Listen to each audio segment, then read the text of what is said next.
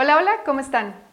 Pues el día de hoy les quiero platicar un poquito sobre los juicios. Sabemos que vivimos en un mundo con una conciencia dual. ¿Qué quiere decir esto? Todo tiene su polaridad, ¿no? Positivo, negativo, día, noche, oscuro, claro. Cuando nosotros vamos creciendo, se nos va programando para preferir ciertas cosas y catalogar la polaridad como algo malo. Entonces se juzga.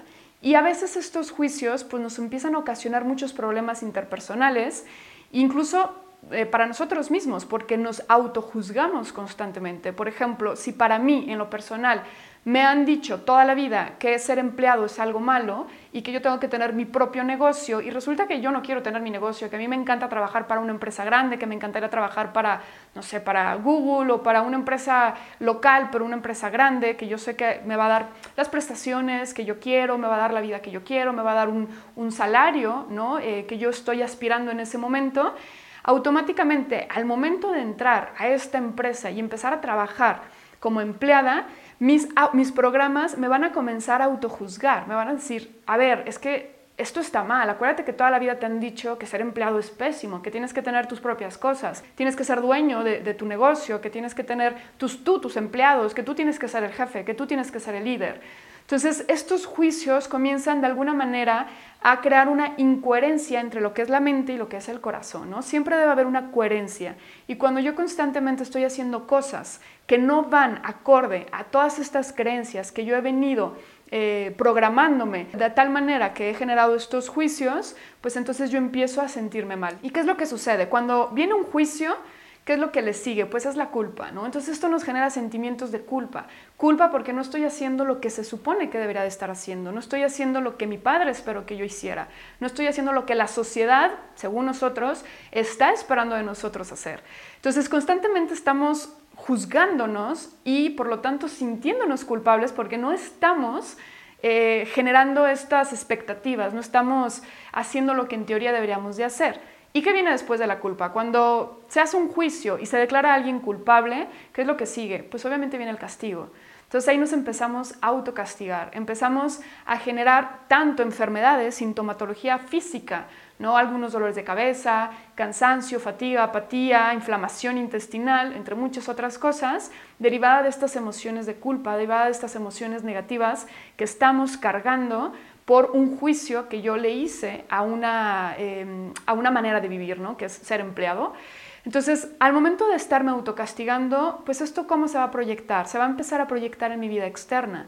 Entonces, si yo me estoy autocastigando, no nada más es físicamente, también es emocionalmente con las relaciones que yo tengo fuera, ¿no? O sea, es decir, mis relaciones interpersonales, mis relaciones laborales, entre otras. Entonces, ¿qué es lo que empieza a pasar? Pues esas relaciones empiezan a tener conflictos, empiezo a proyectar y a resonar este sentimiento de culpa en los demás. Entonces empiezo a culpar a los demás de mi sufrimiento, empiezo a culpar a los demás de yo no poder ser feliz, ¿no? O de las cosas que me suceden, empiezo a culpar a todo el mundo, incluso hasta el mismo gobierno, ¿no? Es que ellos, por culpa de ellos, yo no puedo tener el negocio que quiero y entonces tengo que ser empleado, cuando a lo mejor es algo que yo realmente sí estoy queriendo, ¿no?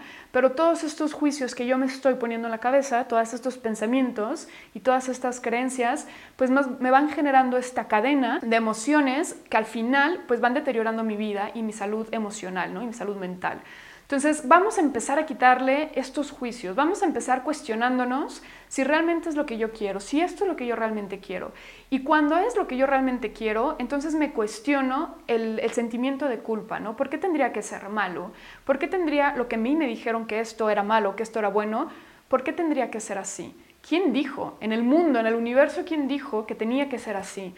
¿Quién dijo que ser empleado no puede generarte una satisfacción enorme y convertirte en una persona súper importante o una persona simplemente plena y feliz? Vaya, dejamos de la importancia externa, sino para ti, que eso te genere una plenitud, te genere una dicha, un bienestar. Entonces nos empezamos a cuestionar y cuando llegamos a este cuestionamiento interno, este autocuestionamiento, llegamos precisamente a ese punto donde de tanto estarnos cuestionando, llegamos a un punto en donde nos damos cuenta que no hay nada ni bueno ni malo, que no hay nada que realmente que tenga que ser de cierta manera. Simplemente son los programas que nos han impuesto otras personas, la sociedad, la familia, y que yo puedo elegir lo que quiero creer. ¿no? Entonces, todas estas emociones que se derivan de una situación, al final nos están enseñando algo, nos están enseñando algo que tenemos que aprender y es empezar a quitar estos juicios.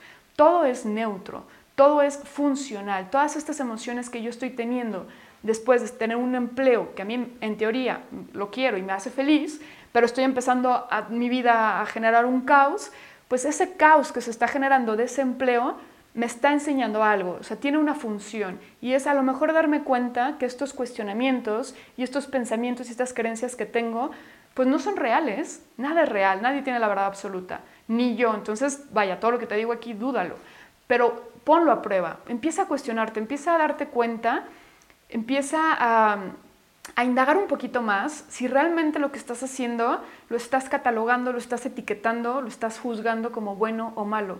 ¿Qué tanto te estás juzgando a ti?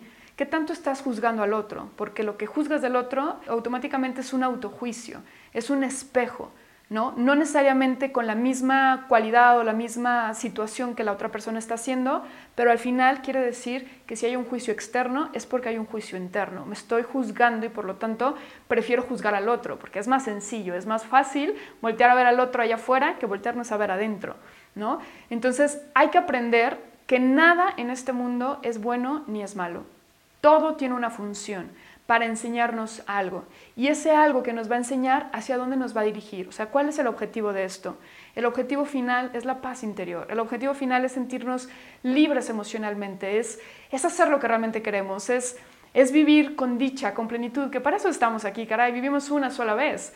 Vivimos una sola vez para ser felices, no para estarnos autocastigando y flagelando porque hice, no hice, debí, no debí, qué dirán mis padres, nunca me dijeron que podía hacer esto, y estamos constantemente en estos juicios. Entonces, al final, cuando empezamos a quitar estos juicios, empezamos a ver las cosas de manera objetiva y a aprender de ello, podemos alcanzar esa libertad emocional que en lo personal considero que todo mundo está buscando. Seguramente también tú quieres sentirte libre, también tú te quieres sentir feliz, te quieres sentir pleno, posiblemente ya estás incluso cansado de estar sufriendo y de estar juzgándote constantemente y que no estás contento y que siempre hay algo mejor y que conseguir, que puedo ser mejor, que puedo hacer esto, que ahora tengo que hacer esto.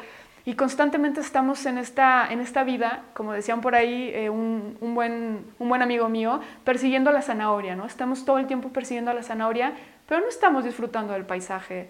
Entonces, al final, el quitar los juicios de nuestra vida nos dan esa libertad de sí, tengo la zanahoria y quiero la zanahoria, pero también voy viendo hacia un lado, hacia el otro, voy disfrutando mi vida, voy sintiéndola, voy viviéndola plenamente en este momento que es lo único que tenemos.